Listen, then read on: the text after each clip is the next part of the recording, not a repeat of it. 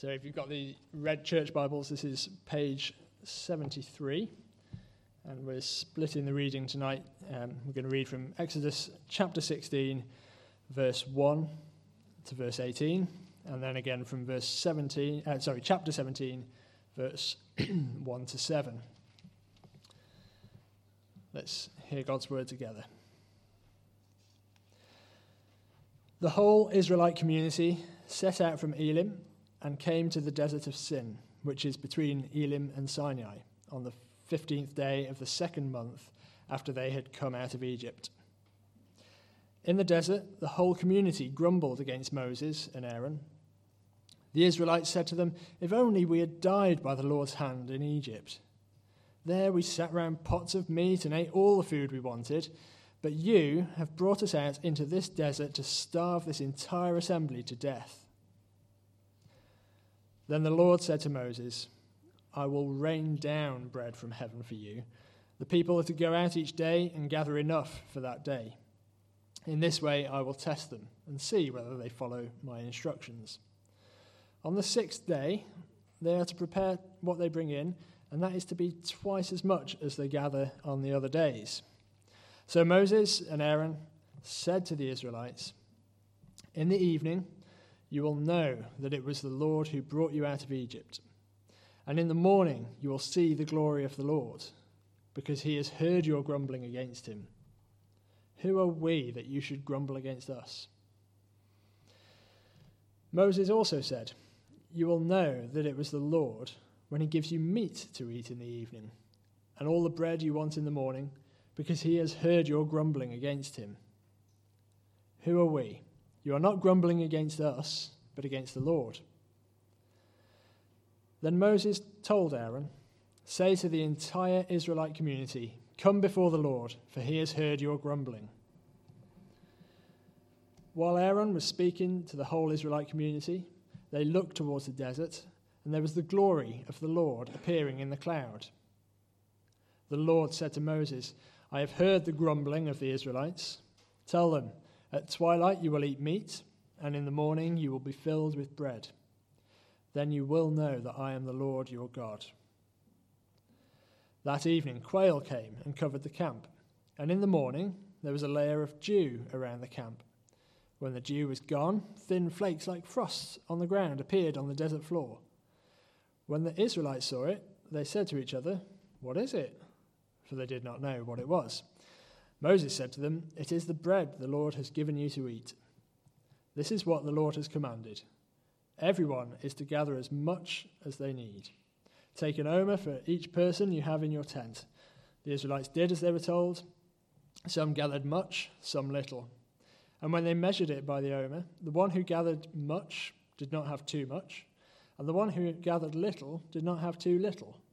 Everyone had gathered just as much as they needed. And then from chapter 17, starting at verse 1. The whole Israelite community set out from the desert of Sin, traveling from place to place as the Lord commanded. They camped at Rephidim, but there was no water for the people to drink. So they quarreled with Moses and said, "Give us water to drink." Moses replied, "Why do you quarrel with me? Why do you put the Lord to the test?" But the people were thirsty for water there, and they grumbled against Moses. They said, "Why did you bring us up out of Egypt to make us and our children and livestock die of thirst?" Then Moses cried out to the Lord, "What am I to do with these people? They are almost ready to stone me." The Lord answered Moses, "Go out in front of the people. Take with you some of the elders of Israel, and take in your hand the staff with which you struck the Nile, and go. I will stand there before you by the rock at Horeb. Strike the rock, and water will come out of it for the people to drink." So Moses did this in the sight of the elders of Israel. And he called the place Massah and Meribah, because the Israelites quarreled, and because they tested the Lord, saying, "Is the Lord among us or not?" Continuing our studies in Exodus, and this story of a journey to true freedom. We're actually going to be looking at, starting from the end of chapter 15, going through right to the end of chapter 17. But we felt that was, I think we felt that was a little bit much to try and read all at once during the service. But we're going to cover 4 different stories on the journey of the Israelites during the Exodus. Good. Helps if you turn it on. So we're going to look at 4 stories. The waters of Marah. We're going to look at the manna and the quail, the story that we read. We're going to look at water from the rock. And then finally, in the end of chapter 17, the defeat of the Amalekites. And there's quite a lot of material in there, so we're going to briefly review each of those stories and pick up some of the main elements of them. And then we're going to try and tie those things together to see what it is that God may be wanting us to learn from them, and maybe what he was trying to teach the Israelites through these events on their journey out of Egypt. Just before we start, let's just open in prayer. Commit ourselves to the Lord. Father, as we study these passages now, as we look at your word, as we look at what it is that you might have to say to us from these passages, we pray that you would speak through me, Father, by your Spirit, that our hearts would be opened to your voice and your voice alone. Father, help us to be able to reflect, even as we listen to your voice, on how we need to take those words, those instructions, and put them into practice in our own lives, and just how that fits into our everyday life. Father, we pray that we would be seeking to respond to you in this time. In your name, amen. So I want to start with maybe giving us a little bit of a picture of what we see, because I think sometimes I get a little bit lost and start to minimize some of the pictures that we have in Exodus.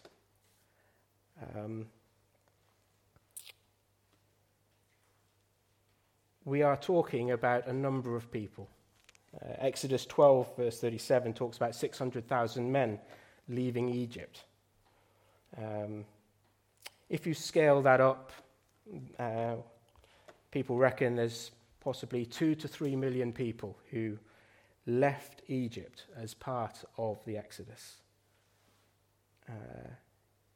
That's a lot of people. Just to give you an idea of how many people, the entire population of Shropshire is 320,000. It's roughly equivalent to the combined populations of Manchester, Birmingham, and Liverpool, or the entire population of the wider West Midlands. If you think about a people on the road and camping, moving around, maybe think of Glastonbury. 210,000 people. So if you scale that up, 2 to 3 million people is a lot of people moving at the same time across a rather large area. Imagine trying to feed that many people and water that many people. And that doesn't take into account all of the livestock that they've been given by the Egyptians on their way out. If you were to give each person a sandwich, you would be talking about 265,000 loaves of bread, and that would be equivalent to about 17 articulated lorries. That would feed them for maybe one meal. That's a lot of food to find, and that's just the bread. And in terms of water, the recommended daily allowance, you'd be talking about 5 million litres, or the same as 200 tankers. Whoever was responsible for looking after the people of Israel as they left Egypt should get a medal.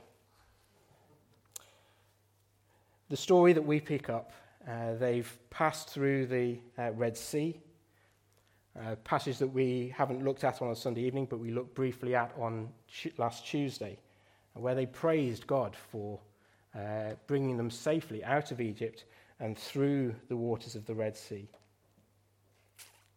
And they're on the way, if we look ahead, to Mount Sinai, and that occasion where God will give them his law.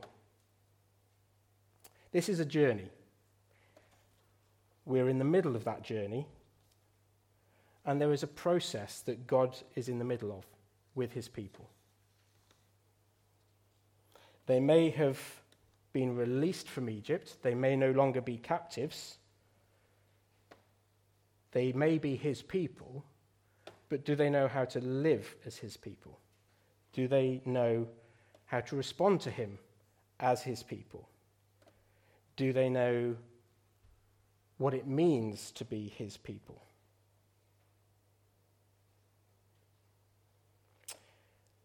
What we do know is that God knows them, and God knows where they've come from. Just like each and every one of us, God knows us, and God knows where we have come from, and he knows where he wants to take us.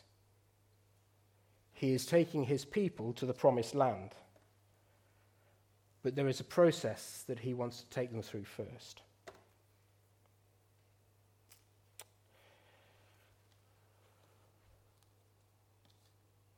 If you turn to Exodus 15 and verse 22, we see that start of that first journey, that first part of what we're looking at, the waters of Marah and Elim. Moses, under God's instruction, has led the Israelites away from the Red Sea and into the desert. He's led 3 million people into a barren wilderness. That doesn't seem the wisest of ideas. It doesn't seem the wisest of routes. Steve, last week, as he was talking about the Red Sea, explained that going to and crossing the Red Sea was not the shortest route to the Promised Land.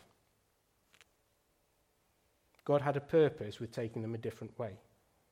And God has this purpose in bringing his people into a place where they will struggle and battle to find enough food and enough water to keep them alive, to keep them going. So, this first passage, the waters of Marah. They're struggling to find water, and then they find water. Verse 23 of chapter 15. They could not drink its water. They found water, but they can't drink it. It's too bitter. It is not drinkable. It's not fit to drink. They've been traveling for a while, and it's quite possible that they've been gradually finding less and less water. And initially, it's okay, we'll find some water tomorrow. But it gets to the point where they really need water, and what they've found isn't drinkable. And so it's perfectly understandable for the people to grumble. Very, very common human trait. A very understandable human trait.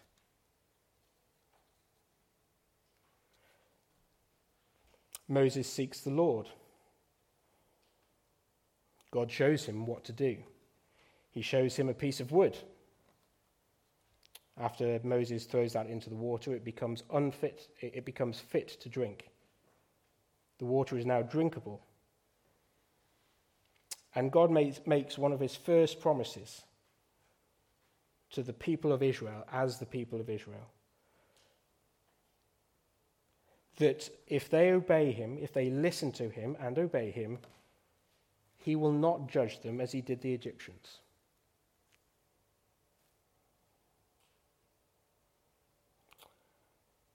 And verse 15 finishes with God leading them to a place where there is fully drinkable water. 12 springs and 70 palm trees at Elim. Maybe doesn't sound enough to feed 2 to 3 million people, but he's given them a place where they can rest, where their trust in him has been rewarded. Let's move on to the manna and the quail. Chapter 16, as we read. The whole group of the Israelites move out from Elim, going again into the desert. Again, after a while of travelling, they're struggling to find food. They're struggling to find something to eat. And they start to hark back to the life they had in Egypt, when they didn't have to struggle to find food. But the heart grows fond and forgets the challenges of our past lives, don't they? Our past situations. They've forgotten the hardships that they faced. They've forgotten the work that they had to do, that they were forced to do. Instead, all they can think of is how satisfied they were. But the Lord preempts Moses coming to him.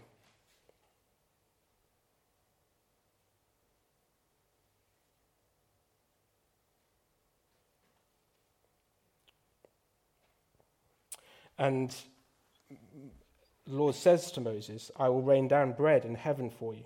The people are to go out each day and gather enough for that day. In this way, I will test them and see whether they will follow my instructions. The Lord knows what is happening.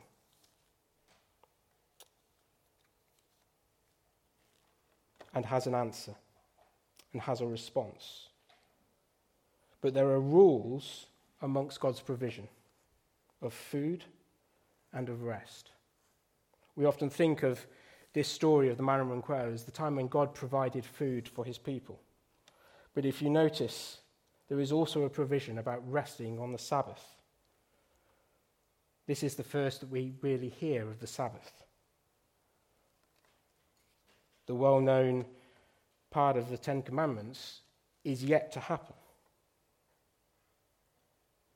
God is already preparing his people for that commandment, preparing for them to be ready to rest on one day of the week.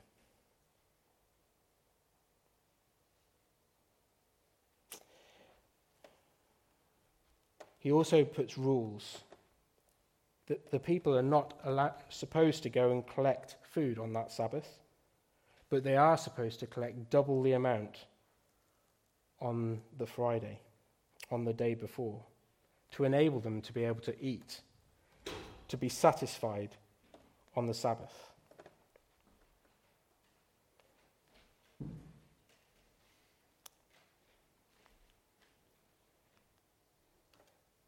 Towards the end of chapter 16, we see that God instructs Moses and Aaron to keep some of this manna as a reminder of what he is doing, of his provision. God's promise is that they will be able to feast on this as long as they need to. And as we know, they were in the desert for 40 years. And for 40 years, God provided them morning and evening manna and quail, bread and meat. Notice that this is exactly what they were groaning about, what they were harking back to, back in Egypt. They remembered the pots of meat and having all the bread that they wanted. And God provides them with bread and meat, enough to satisfy them day in, day out.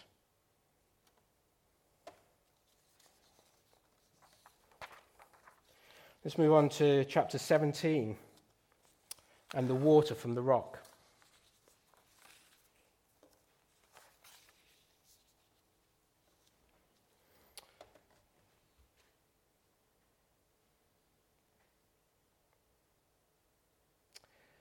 The people keep repeating the same issue. They keep struggling to find what they need, food and water, in this case water.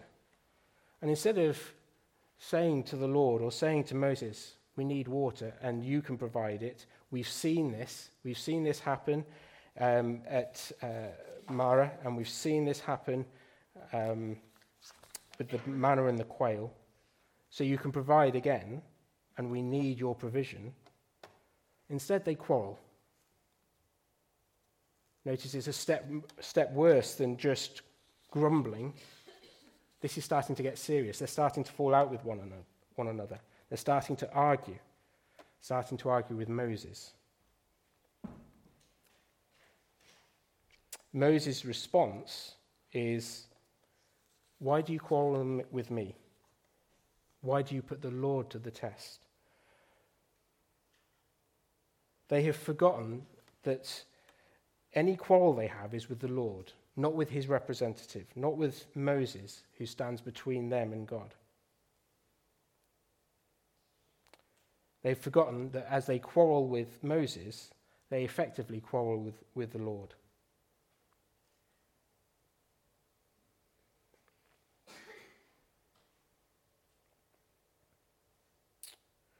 But they are thirsty,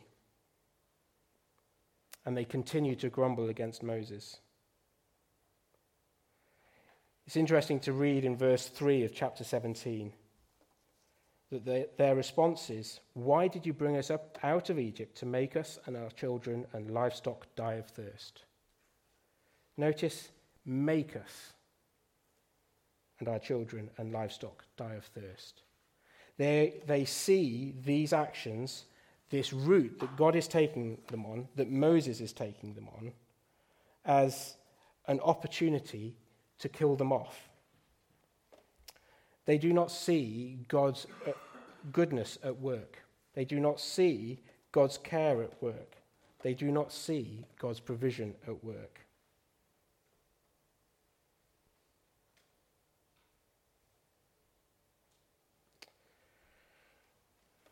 God preempts Moses' approach, and God responds.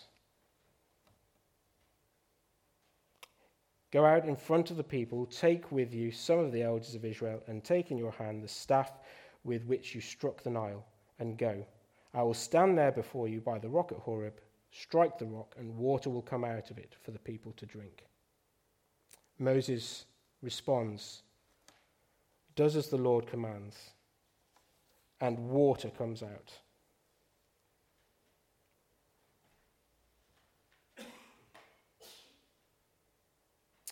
God is present when this happens.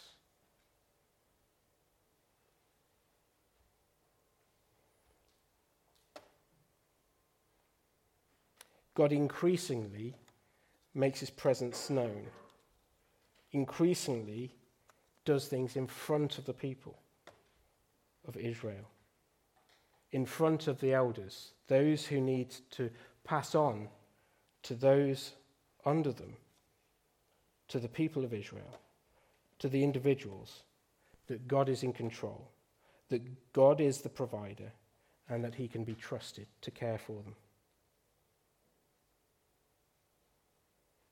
Finally, let's look at the final part of chapter 17, starting with verse 8. And the Amalekites. So we're moving away from the provision of food and water. We're now talking about an attack by the Amalekites, who have come and attacked them just where they have received that water from the rock. Moses says to Joshua, choose some of our men and go out and fight the Amalekites. Tomorrow I will stand on top of the hill with the staff of God in my hands. You would think from that comment that Moses is just going to take an oversight of the battle, maybe send some commands to the fighting men down on the ground. But actually, Moses is at the heart of the battle.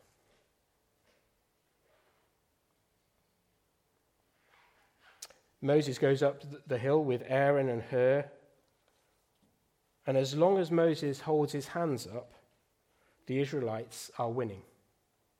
As soon as he lowers his hands, as soon as his arms get tired, the Amalekites start winning. The easiest way for Moses to stand is with his arms down. The hardest way is with the hands up.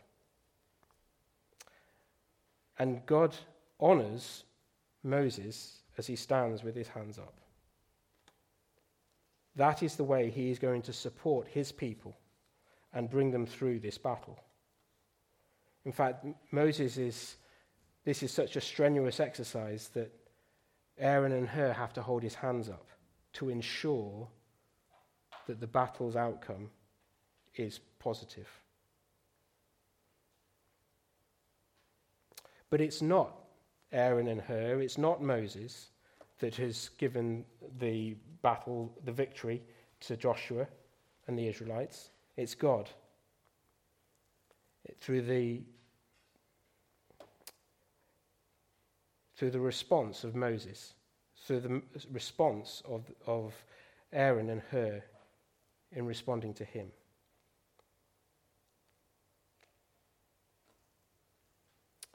So, 4 stories and 4 sets of provisions. What is God providing in these stories? He's providing drinkable water at Marah, where the water was too unfit to drink. He's providing bread, meat, and rest when he brings manna and quail. He provides water from the rock, and he provides protection and victory when the Amalekites attack his people. But each of these is achieved not through human strength, not through human ingenuity, not through human ability, but through God and through God's provision.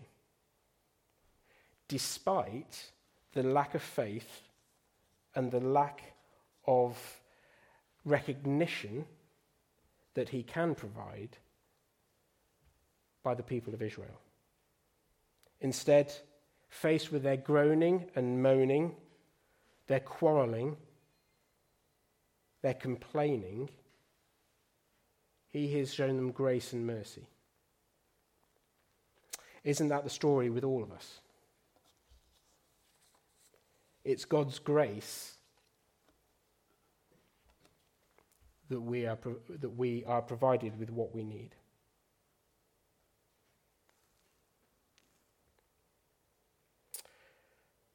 So let's think a little bit about what is God doing as he brings the people of Israel through these 4 different events and provides these various needs that they have. Let's start with the first one. Water. It reminds us and sets the scene for Jesus. John 4:10, the woman at the well. Jesus answered her, "If you knew the gift of God and who it is that asks you for a drink, you would have asked him, and he would have given you living water." God provides water when they most need it to the people of Israel. Jesus is the living water. Jesus is the living water for us to allow us to live eternally with him in glory. John 7, verses 37 to 38, at the Feast of Tabernacles.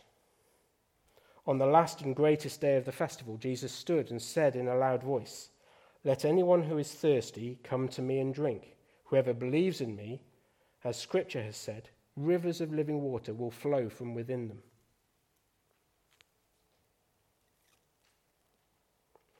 (1 Corinthians 10), when Paul writes to the church at Corinth, "For I do not want you to be ignorant of the fact, brothers and sisters, that our ancestors were all under the cloud and that they all passed through the sea," directly referencing the Exodus. "They were all baptized into Moses in the cloud and in the sea. They all ate the same spiritual food and drank the same spiritual drink, for they drank from the spiritual rock that accompanied them, and that rock was Christ. Directly referencing that rock and the water that poured out of it after Moses struck it on God's instructions. What about the provision of bread and meat? We heard this morning, and we heard last week about the feeding of the 5,000, and Nathan referenced it this morning. John 6, verse 35. Then Jesus declared, "I am the bread of life. Whoever comes to me will never go hungry, and whoever believes in me will never be thirsty." It's interesting in that particular passage in John 6, verse 41, the response is more grumbling. The people of Israel never learn, and we will see that as we go on. Or at least, as much as they learn, they often forget a lot of it as well. Also think of stories like the story of Elijah being fed by ravens, the widow at Zarephath, and the little flour and oil that she had that continued to multiply to allow her to keep eating with her son. God is a God who provides. What about rest? God provides us rest. Matthew 11, 28 to 30. Come to me, all you who are weary and burdened, and I will give you rest. Take my yoke upon you and learn from me, for I am gentle and humble in heart, and you will find rest for your souls. For my yoke is easy and my burden is light.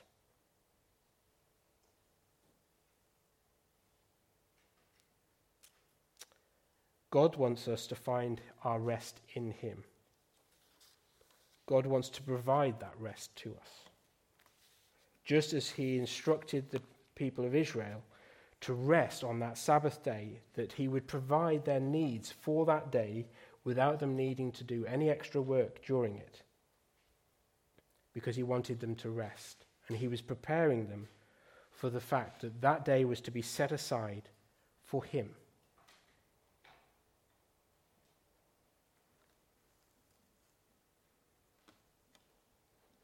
So that's how God provided for the people of Israel through these passages.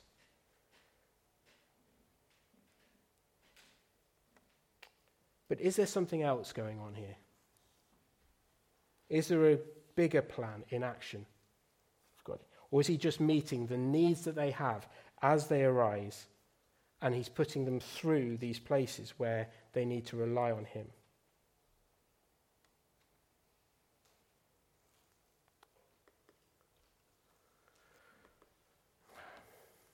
Choose the right way.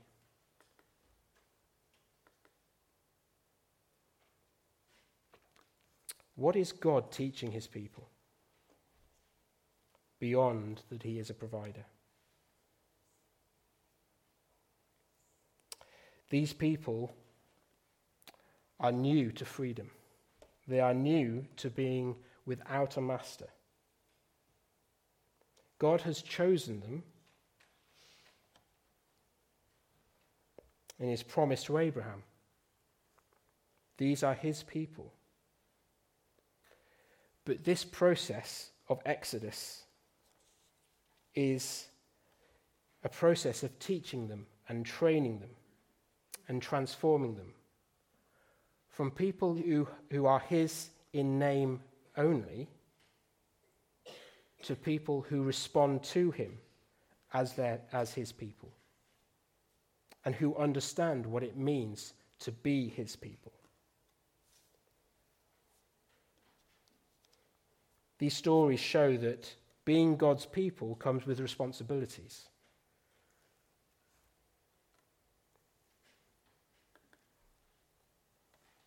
They have responsibilities to him, to obey him, to trust him, to rely on him. Instead of grumbling about the fact that they haven't got enough food to eat, they haven't got enough water to drink, or they haven't got the right food or the right drink, ask him, and he will provide.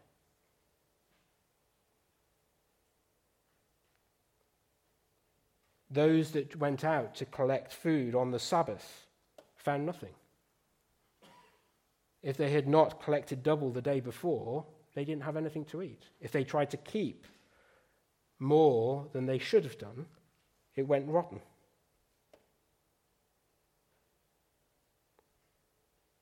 He is teaching his people to obey, to trust, to rely on him. Those are his people's responsibilities under him. Those are our responsibilities under God, as part of his people, having chosen to bow the knee to him.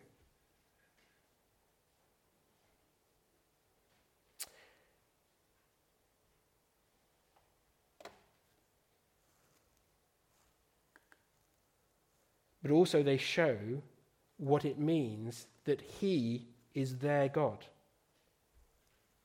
His faithfulness to them. He will be faithful. They will be his priority. And he will be generous in his faithfulness. In every one of these circumstances, he gave them exactly what they asked for, exactly what they were harking after, exactly what they needed.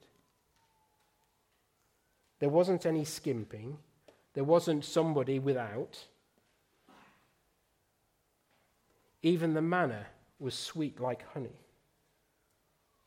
This wasn't just a, let's keep you sustained, let's keep you alive. This is, let's feed you, let's ensure that you are satisfied. In Spanish, there's a word, satisfacto. Very similar to satisfied, but it's got a richer meaning of being complete, of being fed to a completeness. Not that you're over full, but that you are complete. You have no need of anything more.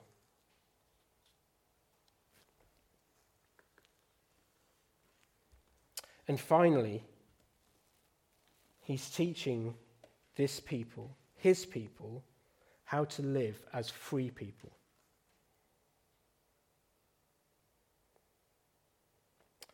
Let's think where they've come from.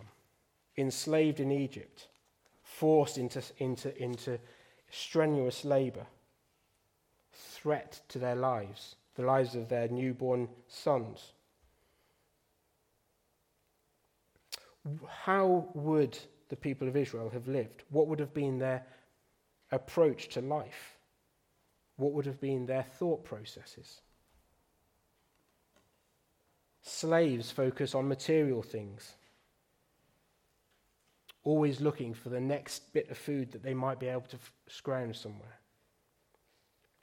Slaves always fear a lack of things, a lack of enough food, a lack of enough rest. Slaves cannot rest. They are constantly called on to do work by their masters. Slaves rarely enjoy life.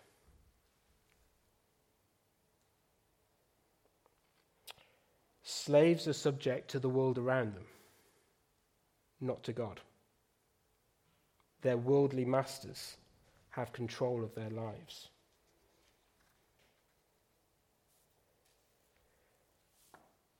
God is in the process of changing the mindset of his people, that they do not need to focus on material things because he will provide those for them. They do not need to fear a lack of things, of the things that they need in their lives. He will provide them. Slaves do not fear that they will not be able to rest. He's given them a day when they can rest, when they do not need to feel the need to work, to gather food. He's going to teach them how to enjoy life, to enjoy the life that he has given to them. And he's in the process of teaching them to be subject to him, not to the world around them. Think of the rich young ruler, John 10:10. The thief comes only to steal and kill and destroy. I, Jesus, have come that they may have life and have it to the full. As believers, those who've been called out by the Lord, out of this world, we need to relearn what it means to live as free people. Free not in the sense of outside of jail. Maybe some of us do or will need to or have done. But to be free of the influence of the world, influence of sin, influence of the things that will drag us down into the clutches of Satan. And that is a journey. This journey for the Israelites continues to the promised land. We know that there are challenges ahead for them. And we will see those as we continue to go through Exodus. But God is in the process of teaching them and training them. He knows where they've come from, and he knows where he wants to take them. He wants them to trust him as he provides for their needs in that process. And does so with grace and mercy, because he understands them and he understands where they've come from.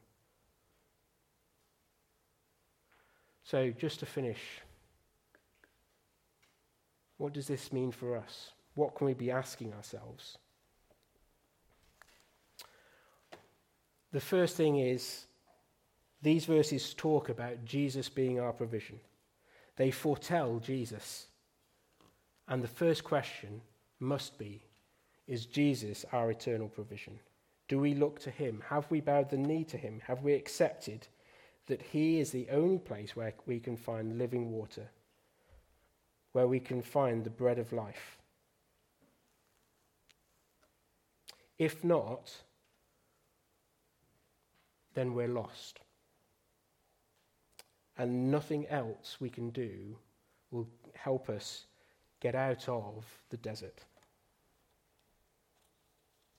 We need to bow the knee to Jesus, to see him as our provision. How faithful are we as God's people?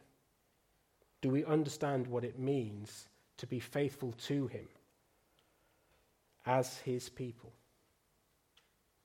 Trusting him, looking to him to supply our needs, to be transformed by him, not by the world around us. Do we recognize God's faithfulness to us? Even at the end of these passages, I'm not sure we can be confident in saying that the people of Israel really understand and have accepted that God is their provision, that he is able to meet their every need. Because they continue to grumble and they continue to blame Moses for where they are instead of going to him. Do we recognize God's faithfulness? And finally, are we living as free people? In our everyday lives, in our lives at work, in our lives at home, in our lives with our friends, do we live as free people? Free in God's eyes, trusting him, serving him, looking to him to meet our needs.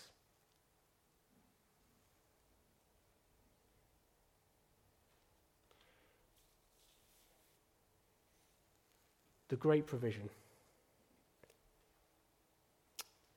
Bitter water into sweet at Merah. Manna and quail in the desert that will continue for 40 years. Water from the rock. And victory over the Amalekites. Because God is in control. And God is with his people. Amen.